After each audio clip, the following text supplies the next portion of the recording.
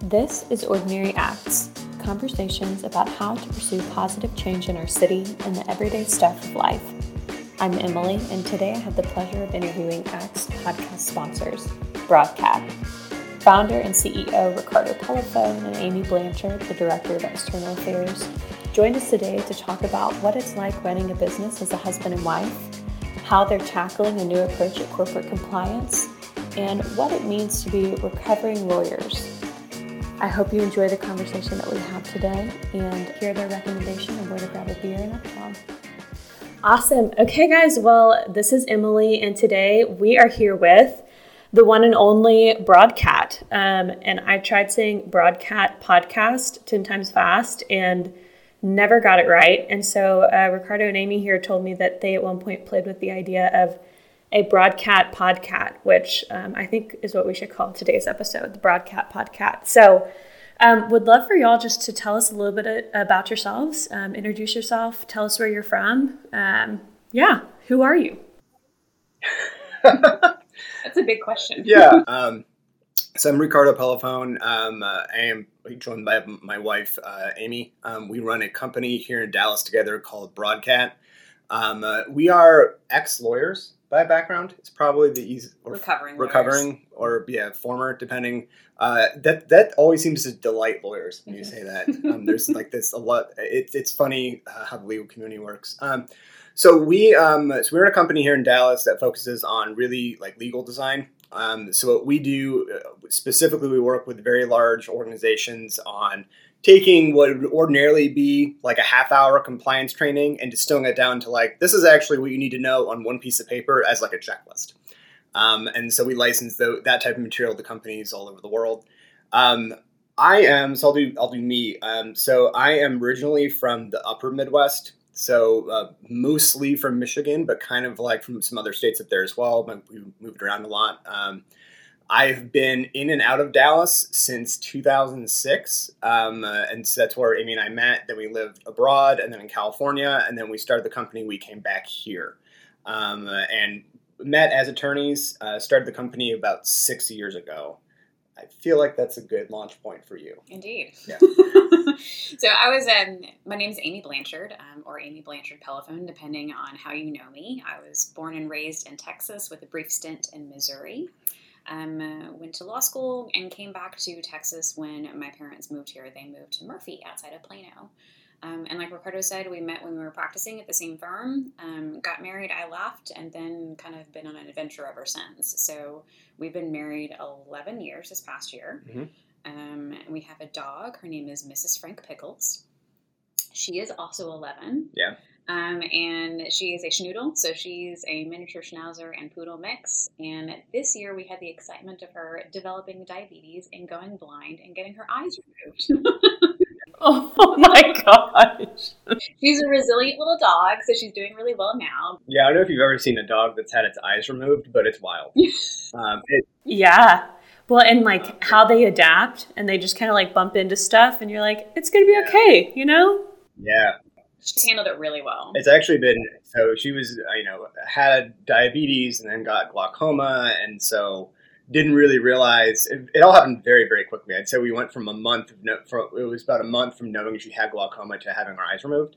And despite the fact that it's a very weird and kind of traumatic thing to see your dog have no eyes anymore, her personality has really come back. You just kind of don't get it's something with the glaucoma that builds up pressure. You don't get the sense that your dog's in pain. But man, like it's pretty crazy how much she is herself, minus if you look closely, you're like, well, that's weird. We got her some mirrored like Ray-Ban type sunglasses, which she doesn't love keeping on, but yeah, they look pretty cool. But she looks very cool. Yeah. So I love that you call yourselves recovering lawyers. I think that there are a lot of people in Dallas who would identify with with that name. So at the end of the last episode, it's funny, Ben called you all lawyers with tattoos. And then Mary Margaret called you people who make compliance cool, and who were able to combine sort of this corporate identity with also being caring. So I feel like that's a pretty good starting point. I mean, attorneys with tattoos, right? Yeah, that's incredibly gracious of Mary Margaret and very nice of her to say. So the corporate compliance is a cool thing. I think Ricardo can speak more to that because he's the driver of that whole ethos. But yeah, what do you think, Ricardo? Yeah, I mean, it's funny. I think a lot of how people identify us is by just like our aesthetics of like how the two of us look, and it's funny because like the game for me for our work has I've never actually tried to focus on making it cool. I've tried to focus on making it invisible, and so like going from being so I was a compliance lawyer, so we met and we were outside counsel at the same firm. Then we, about a year and a half into our marriage, we moved to the United Arab Emirates, and I worked for one of their government vehicles, their government-owned companies for a while, running their compliance investigations, did the same thing in California, and then started this. And so my background substantively was investigations and compliance. And one of the things, now running the business side of it, it's just like, hey, what business people really want is to like not have to think about too much. Like to be like, hey, I am willing to go along and follow the rules and do the right thing. And if I'm not, then you can't really fix that with a compliance program. You just have to get that person out of the organization. But if I'm willing to go along with it, it's just like, why does it have to be so hard? Like, why does it sit through like an hour-long goofy training where I have to click on stuff for no reason? The analogy we use a lot for people is like when you have to pay your taxes and you're like, hey, I'm happy to pay the fair amount that I owe in taxes. Why does it have to be so complicated to know what that is? Like, why can't that be simpler? I don't want to be a tax expert, or else I would have gone into tax law or gone into accounting or been a CPA. Just tell me what I owe. Why is it so complicated?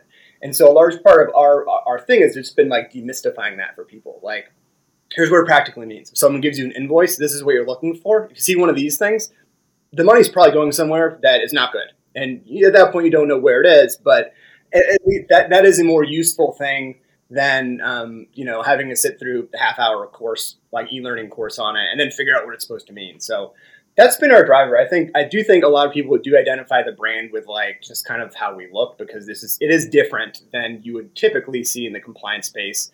I've learned that when I do speaking engagements, I can no longer read the comments because of how often they hit on how I look, both pro and con, because it's very polarizing both ways. So to unpack, since this is a podcast and people don't know how you look. I have a mohawk and visible tattoos, including on my hand. Okay, there you go. And then my hair is black and white, so. Yeah. And tattoos. Yeah. But like probably cooler looking than your average people in compliance is my guess. And that's me overgeneralizing. I'm sure that there are plenty of really cool people in compliance, but I tend to think of like government types in suits. And so I'd imagine that like the mohawk, talking about how you've helped innovate the compliance sector probably is a little different than what people have seen. And like you said, I can imagine that both sides of that, people are probably really like refreshed by that, but then there are also probably people who have never loosened their tie. They're like, wait a second, what does this mean? I mean, we realize it's really a fairly effective filter for, and we don't use it for this purpose, but it just turned out, I used to get feedback at the beginning, people like, you do so much better if you wore a suit. And then, like, I used to work in sovereign wealth. Like, I have a lot of suits. But, like, at the end of the day, like, I think what we learned is that if you are going to, like, people are looking for something that signifies what you do substantively. And so, like, for us, if we come across as, if we're trying to do something substantively different, it actually is enormously helpful that you look the part as well. And so, like, that has been and that, again, it's not the reason, I like looking this way. But, like, it turned out to be just a really effective filter. Like, if the fact that I wear like a t-shirt and jeans like is really offensive to you, you're probably not going to be on board with like changing the way you do all of your substantive work too. And where there's other people, they're very drawn to that come to that and say, hey, look, I think this stuff really needs to change. It's just, I think my understanding of branding has changed so much over, from being a lawyer to like starting this and really understanding how much it just acts as a signal to like what you're promising people you do. Yeah. And then talking about, y'all started this, you said 6 years ago, and then have experienced, pretty incredible growth and growing your team from, what I imagine what at some point was the two of you to the team that you have today, and being involved in your community. What was I mean, obviously knowing you're in compliance, but what was the catalyst that made y'all look at each other and say, hey, we're gonna start a compliance company and we're gonna call it Broadcat? Because I still, the name is, I'm like, where did Broadcat come from? Yeah, the latter question's definitely been the most common one I've gotten over the past 6 years. Before Ricardo launches into the story, just like a quick caveat, I actually didn't join the company until the past couple of years. So I don't want to take any credit for the incredible growth that happened in the first several. Ricardo very much started it on his own. I was there as a support mechanism in the sense of being the spouse, but this is his baby. So go ahead and tell it was me. me and me and the dog for a while. Chief Legal Officer. Yeah. Unfortunately, at the time, because it's a very visually focused brand, she still had eyes back then. You have to laugh about that, otherwise it's kind of sad. Yeah, I think, look, there's all these like different stories and myths you tell about like why someone starts a company. There's some part of it like, hey, there is a real substantive problem here where I was an investigator and I'd like fly all over the world, solve it, like going to look into stuff like people call the hotline about, like the employee hotline. And it's like the world's dumbest way to solve problems, to like pay a lawyer to like jump on a plane to like Milan or Moscow or something and like go. That sounds glamorous the way I just said that. It really isn't. Because it's the same day and like it's not fun travel. There was one day when Ricardo called me from the office at 10 a.m. and he was like, "I need for you to pack a bag. I have a flight to Milan at noon." Yeah. It wasn't that glamorous because I didn't get to go. Yeah, no, and the routes that you're getting like a couple hours in advance of going are like not fun routes to fly. But at any rate, it's basically like if at the end of the day you do this investigation, you find out there's a bad person in the company, like everyone's happy about that. But it's actually pretty rarely the case. Most often it's like someone messed something up because they just didn't know what they were supposed to do. And so I kind of came to this conclusion that like I was getting burned out on doing investigations, and especially because I felt like I was investigating stuff that like, hey, if we just given like this person like a checklist, like, hey, look for this stuff, we would have saved just an obscene amount of money on legal fees and like outside like counsel and outside like accounting or like consulting fees. And we wouldn't have the problem in the first place. And so that was the type of stuff I started making. That's the substantive piece of it. I think there's also like, I think entrepreneurship is like deeply like a personality thing as well. And I think there's also just part of it that's like, I just had this feeling that like, I just want to do my own thing. And at the time that I started it, like, or at the time that was really starting it, we were still in California, and like you just really, it's very much a culture there of like, and we're in Southern California, but still even there's very much this culture of entrepreneurship. The UAE, it's very entrepreneurial as well. So I was just kind of soaking in that and wanted to just like try my own thing. The boss I'd had at the time, my last like actual job, was like just super supportive of it. Because I'd gone to her and been like, hey, I have this idea. Can I like try this out as a side hustle for like 6 months? And like at the end of 6 months, I'll either quit or I will, roll it up and I'll stop doing it. But like, I just want to try it. And she was like just very gracious and supportive of that. I ended up quitting like 2 months into that period. But it was just, it was having that support to really be able to try something out. But I really do think a large part of it is just like you have this drive that you feel like you want to create something, like create your own thing. And that's not for everyone. But I just think if you have that itch, like that is something to pay attention to and figure out how to scratch it.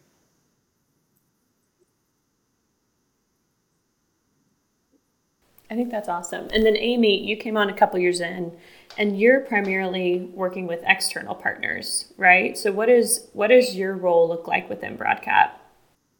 So it's I think initially background. When we moved to the Middle East, I had a difficult time transitioning from litigation, which is what I practiced, to a completely different jurisdiction and style of government and court system. So we used that opportunity to kind of try things out. And I'd always been interested in movies, and they had a movie studio there. And so I interned for a couple months, and they ended up hiring me as legal counsel and then transitioned me into strategy. once they transitioned me into strategy, I was like, oh, this stuff is pretty nice. And decided not to do practice law anymore. And so was very involved with that. So when we moved back to back to the States in California, I ended up getting back into a law firm, but in a different role in business development and marketing. So when I joined Broadcat, my main focus is marketing and also working with external partners. So whether that's different content creators that we can partner with or different distributors, the focus is just making sure that Broadcat is very much present in the industry and is known as a thought leader. And so that's easy to do because Ricardo has all kinds of thoughts that we put out there. And they tend to be a little bit different than what the industry is used to. But yeah, that's basically what my role is. Because we had started, this is a little bit of a sidetrack, but because we had started at the same firm and had worked together at that firm on the same case for like 2,400 hours, billable hours, that we got to know each other really well, but we also got to know that maybe it wasn't the best thing for us to work together at that time. And so I knew that I wasn't being the wife that I wanted to be to Ricardo, and so I ended up leaving and he stayed, and then we ended up kind of transitioning to different roles. But that made me very hesitant to working with Ricardo in the future. One of the blessings was that Ricardo joined, or Broadcat as part of Ricardo, I guess maybe it's the vice versa, Ricardo as part of Broadcat, joined a Christian business accelerator called Praxis, which I think ACT has done, but on the nonprofit side. Reed did that a while ago, and actually Reed was the one who recommended it. Yeah, so I got into it because Reed told me about it. Yeah. But one of the freeing things about that is that there were several husband-wife teams that were working on for-profit ventures. And so Ricardo got a chance to sort of talk to them about what it was like and what sort of hiccups there were. At the same time, Ricardo and I were leaders in a marriage ministry at our church, Park Cities Presbyterian. It's called Re-Engage. And so we were able to lead small groups as part of that. And we felt like our marriage, or at least our communication skills, had improved significantly to the point where we kind of felt like that God was sort of calling us into this next stage. And so we took a big leap of faith and had me quit my job, which was a steady paycheck, an excellent job. I had a great boss, worked with very smart people, to kind of go on this new sort of adventure together. And praise God, it's worked out pretty well. Yeah. The one thing I'd add to that also was a trigger for you quitting too, was we went through, and just to give this organization a shout out too, we went through a journey of generosity put on by Generous Giving. And I think that for us was really powerful because I had actually never thought about why I was saving money before. Like, it was like, okay, so we do regular giving, like we, spend less money than we're saving. And I think that really helped us reframe it around, to just really think about, what is our finish line? Like, what is enough money? And also why are we doing this? And I just never really thought about those things before. So it caused us to start really having these conversations internally. We were able to speak with an advisor of ours, and we were like, oh, okay, why are we not doing this? Amy was providing a stable income to us that we were like, we actually don't really need that right now. And so why are we living like this? So I think that was, I kind of hear us talking about these different organizations. They all kind of operate in this same ecosystem, and the different things that they provide, that view of being able to think about wealth that way, I think was enormously helpful in allowing us to just take different risks. I think for, especially as lawyers, just the business side of it was just totally new to us when we started this. It's so funny looking back at how I ran the company in the first few years, because I had absolutely no concept of what I was doing, and that flowed through to money as well. And so that positioned us to be we can do this, and this is awesome. And so we're able to take the leap and do it. Mm-hmm. That's incredible. So was this journey with Praxis and Generous Giving happening around the same time? This episode is sponsored by Broadcat. They make compliance training that prosecutors look for. No more chasing compliance training trends that keep getting more expensive and complex. Broadcat makes customizable, practical, visual tools that teach your employees how to do their jobs compliantly. Find out what the DOJ looks for in its compliance training by visiting thebroadcat.com, or just Google Broadcat. That's broadcast without the S. to download a detailed interview with a Department of Justice former compliance expert. And if you're listening and wondering how you can support this show and ACT's work, please consider becoming a Justice Partner. Not only will you receive a monthly newsletter, book resources, and other special connection opportunities with others in the Justice Partner community, but you'll help continue our work to make neighborhood safety a normal reality for everyone. Sign up today at actforjustice.org. So Praxis is like, we initially found out about generous giving through Praxis. So like that Praxis Labs, the accelerator is over like a 6-month period, I think. And at one of the sessions, they had like, I think we maybe was in San Francisco for that. They had like some people come and tell us about that. But like, start thinking about what do you do with money? Like the opposite of consumption is not savings. It's like generosity. And so, and then our church, PCPC, was basically offering sessions like Journey of Generosity, like weekend sessions in small groups. Yes, and it's just, it's just a place to go talk about that it's kind of a difficult conversation to have, and so it was it's just a nice, like, non-judgmental, like, there's no financial ask. It's just like, hey, like, let's talk about like how you can really celebrate generosity and like what would that look like in your life. So that happened, I think, maybe like at the tail end of Praxis. I think so, yeah. But it was still during it, because the very last Praxis event, that's when you announced that you were quitting your job. Yep. And so yeah, it would have been concurrent, I suppose. Mm-hmm.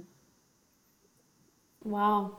Really cool to see. I mean, like you mentioned, Reed, our founder, did the nonprofit kind of track for Praxis a couple of years ago. And I mean, we use a lot of their resources, the Redemptive Nonprofit, just thinking about kind of how we're thinking about interacting with people on all levels of our kind of stakeholder experience, whether that's a resident in a neighborhood that we are getting to know and then hopefully signing on as a client, whether that's a donor or a corporate partner or a church partner. What does that kind of redemptive framework look like? And so I think, we've benefited for sure from Praxis and think it's an awesome program, and then have gotten to know generous giving as well. And just think, like you said, in America, I think specifically there's a success-driven culture, right? And what success looks like is really different for a lot of people. And what does saving look like? And what does planning for your future look like? And what's based out of fear and what's based out of, I think, truth. And as Christians, I think we're called to live that out a little bit differently. So it's really sweet to hear how kind of all of these little pieces, your church, PCPC, generous giving, Praxis, just really cool to see how the Lord was working, kind of bouncing around throughout all those different things. And Amy, like you were saying, addressing some of those, a husband and wife working together. I love my husband. We have already said we do not know that we could ever work together. And I think that that's a really real thing that husbands and wives who want to start something have to acknowledge. And so just seeing the Lord kind of address those things is really cool. Yeah, it's a understandable and very like practical and real concern. If you're going to take a big step and start something with a spouse, I think we'd both be lying if we said it's been like sunshine and rainbows every day. Like most days. Most days. But we had to develop like really sort of practical like strategies and tactics as to how to sort of handle things, and like you can feel the Holy Spirit like on you in a lot of ways, but it's like you have to communicate almost excessively. Yeah. And and there's a high level of like meta communication you have to have as to like, I am saying this right now as husband and not CEO. Mm-hmm. And she's saying this right now as wife and not employee or whatever. And the additional layer for us was that we didn't start it together. Amy came in 3-4 years into the journey. Sure. And so I was used to just being like, I do whatever I want because I don't have to like, and so and then navigating that with the employees too, who all were like super gracious and amazing about it, being like, oh, by the way, my wife's joining now. What do you guys think about that? Because it's happening, right? So y'all got no vote on this, but hey. That's a heck of a thing to like, if you've been used to just dealing with me, and then someone like, oh, by the way, my wife's joining in a senior role. That's a different thing too, because then now what you signed up for and is is changing, and that was a change to navigate with them as well, which went really well. Mm-hmm. But it is like, well, if you love communicating, it is very feasible to do. If that is not a strong point, it is. I don't know how you do it. Yeah, I mean the transparency is something too, because it's you can't hide something at home or have something happen at home and hide it when you get to the office. Like you kind of have to figure out how to navigate that. And so there've been some bumps along the way, but I think we've figured it out enough to where we feel comfortable, basically like leading and shepherding the employees. It's definitely a process that will sanctify you more. Sure. Just like the mirror that marriage holds up to you really will be amplified when you're now seeing that across multiple roles. Oh, and then if you have to embody those roles in the same house for like a year because of the pandemic. When we're talking to you, we're in Amy's office. My office is down the hallway. We're actually in our office today. But for, the better part of a year and a half, that was all just by our home, which was not set up. I mean, our office is in walking distance of our house. We did not set up our house to allow for work from home because we just didn't need to. So that was also just another, like, trying to navigate that where I think we would just be like, when we're at home, this is our like interpersonal signals are like, oh, now we're talking as spouses. But then when you're also during the workday and you're working like that, we had to ramp it up even further than what we had already done when we started working in the office together. Mm-hmm. Yeah, that 24/7 togetherness, I think was, you're like and you were already living a version of that more than probably the average married couple, right? Because you were working together and obviously as a married couple living together and doing life together, but you still had your moments that were yours. And I think that's a funny, the mirror of marriage, I think we all, it was very clean over the last year and a half because we kept having to kind of stare into it and like wipe it off. Like, wait a second, what's happening here? Yeah. Okay, well, I'd love to ask a little bit about why Dallas. I know that y'all lived in Dallas, obviously worked in Dallas, left, came back. But as, entrepreneurs, moving Broadcat here, getting invested in the city, what is it about Dallas that still has you here? What do you like about it? It's a great question.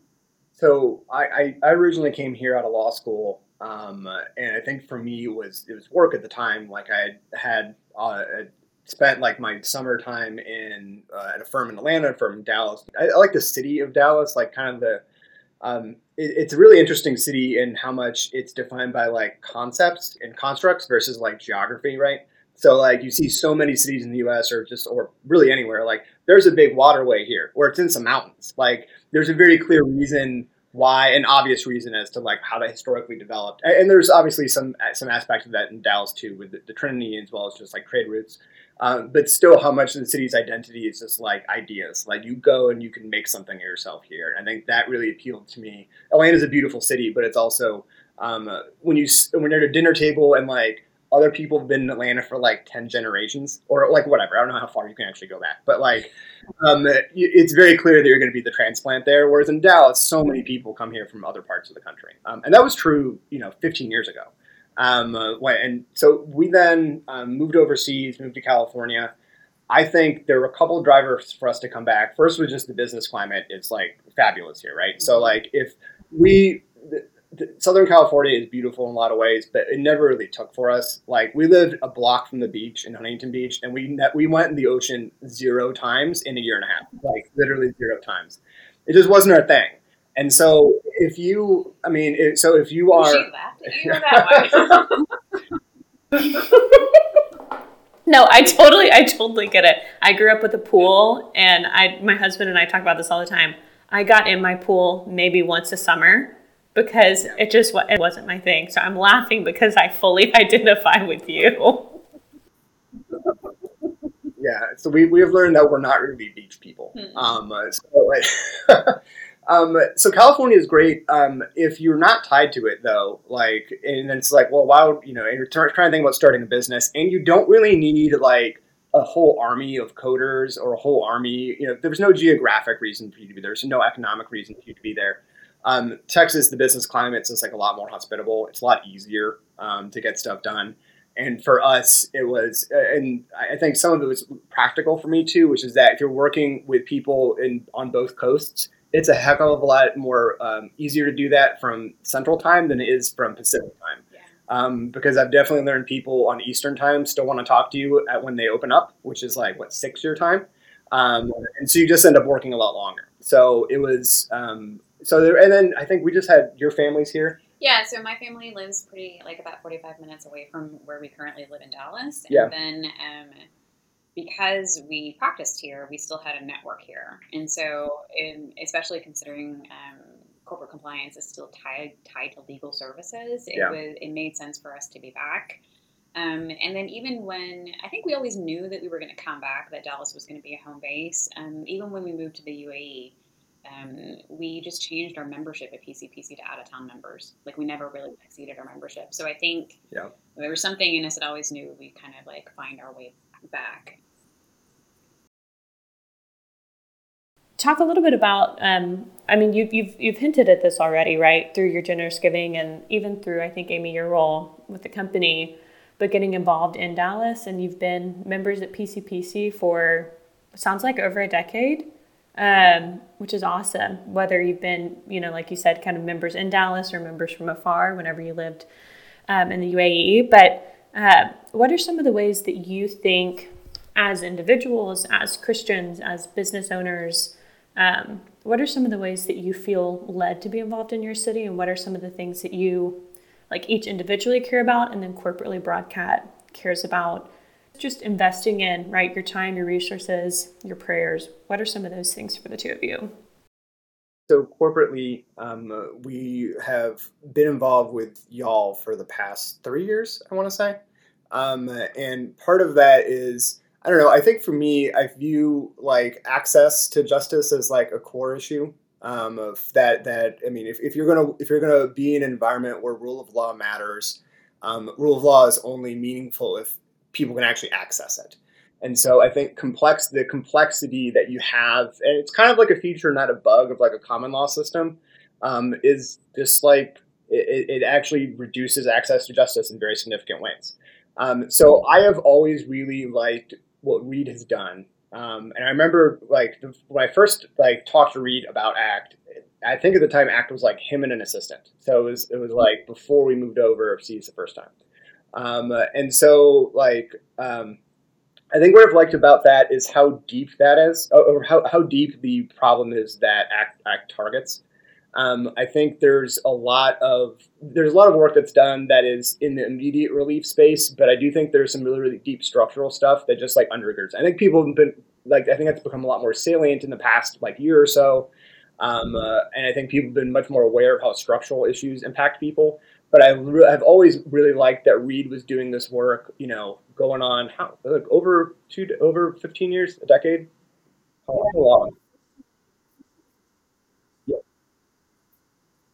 Yeah, so officially for 12 years, but I mean, I think from the time of Reed sort of getting going, we're at about the 15-year mark of where at least the thought of ACT was a reality. Yeah, I think, that a decade ago, I don't think many people were thinking about that type of thing. At least they were on my radar, right? I'm sure there are people in different parts, but I think that type of stuff is the type of work that like it is, it's not. It's often harder to market and harder to explain to people because it is like, okay, so we fixed this problem and then it's going to waterfall to like 3 more problems that are a little more obvious and easier to explain. But if you don't have that core root cause thing fixed, those waterfall problems, you can just keep throwing money and resources at them, but they're never going to go away.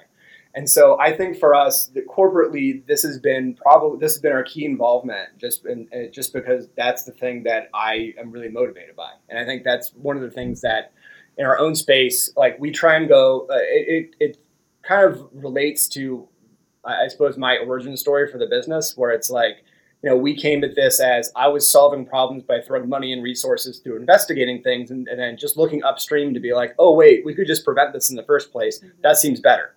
And so that's always deeply resonated with me. And so corporately, that's been our involvement. Also the way that ACT does it. So not going in and sort of taking things over, but actually empowering the community to take ownership over the issues and the solutions is something that really appealed to both of us. Yeah. So with respect to how we've been kind of doing it on a personal basis, our main involvement is our church. Whether that be through the marriage ministry or the Extend campaign, where they're kind of opening doors throughout the neighborhood and throughout Dallas, partnering with other churches in town, or even like a parish-based ministry. So it's like very geographic This is your neighborhood. These are the people that you know. Reach out to them to make sure they're okay, especially during the pandemic. I think Ricardo is a big thinker, like big picture thinker, has really exciting kind of broad ideas that can change the world. I tend to be a lot more one-on-one and interpersonal. So the combination of the two has been really effective for us and has kind of been useful for us to sort of like match strengths and weaknesses, I guess is the best way to put it. Yeah, and I think one thing that I've learned working with large organizations, running an organization, and especially just seeing how like public health has played out through the pandemic is like top-down solutions rarely work. Like it's very like the ones that rarely work on a consistent basis. So the stuff that tends to be really sticky feels usually really bottoms up. Mm-hmm. So that has been something that bottoms up and local. Top-down stuff is just very, very hard to do. And it's just not how humans like working. And so I think when you're seeing, and this kind of relates to how we try and think about things, how I think ACT does things as well. I realize it sounds like we keep like plugging you on your own podcast. So. Sorry about that.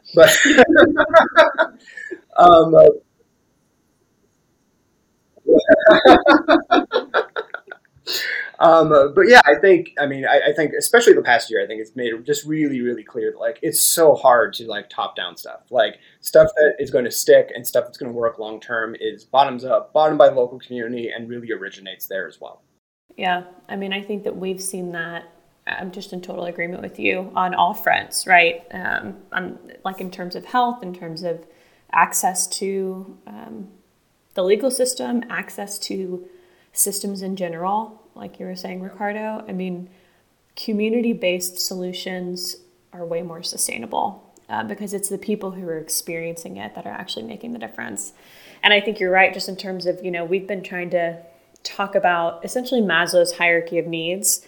So we see ourselves as sort of the base need, right? So if you address safety, which is like that core bottom layer of that hierarchy, then you're able to have all these other things.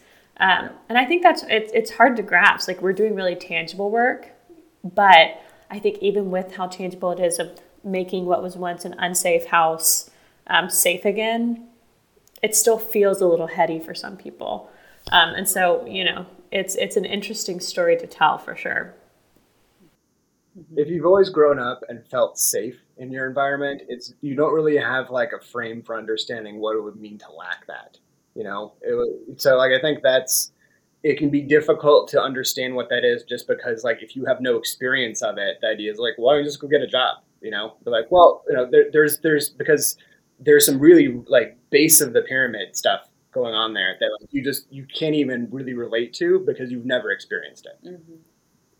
Yeah, really real barriers for entry and barriers for upward mobility that I think you're right. I mean, I never experienced. And so I know a lot of our people that are listening to this podcast or maybe that support ACT or hearing about ACT probably have never known what it's like to be unsafe. And the last year and a half with the pandemic is probably the closest they've ever felt to that. So we've been able to have really interesting conversations. But okay, well, one of my last questions, what's something that you have recently learned about Dallas? And then, so my love language is food and drink. That is like the way to my heart is through like a taco and a margarita.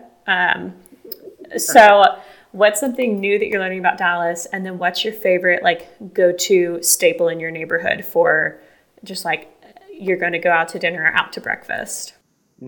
I'll answer the second one. Yeah. Spousal privilege, I don't know what that counts for. So our go-to staple in the neighborhood, there's two, and so we live in Uptown in the St. Thomas district. If we just want a great place to hang out and have a beer and then have like a pizza, State Allen Lounge is fantastic. Consistently good service. The food is always good. During the pandemic, they had an amazing sort of system for ordering and picking up, and you can even get drinks like through a garage door. It was great. The other one that we've been doing really consistently is White Rhino Coffee. Right by our house, and our dog loves going and getting to hang out with a whole bunch of other folks, and their drinks are always good, and we love the people that work there.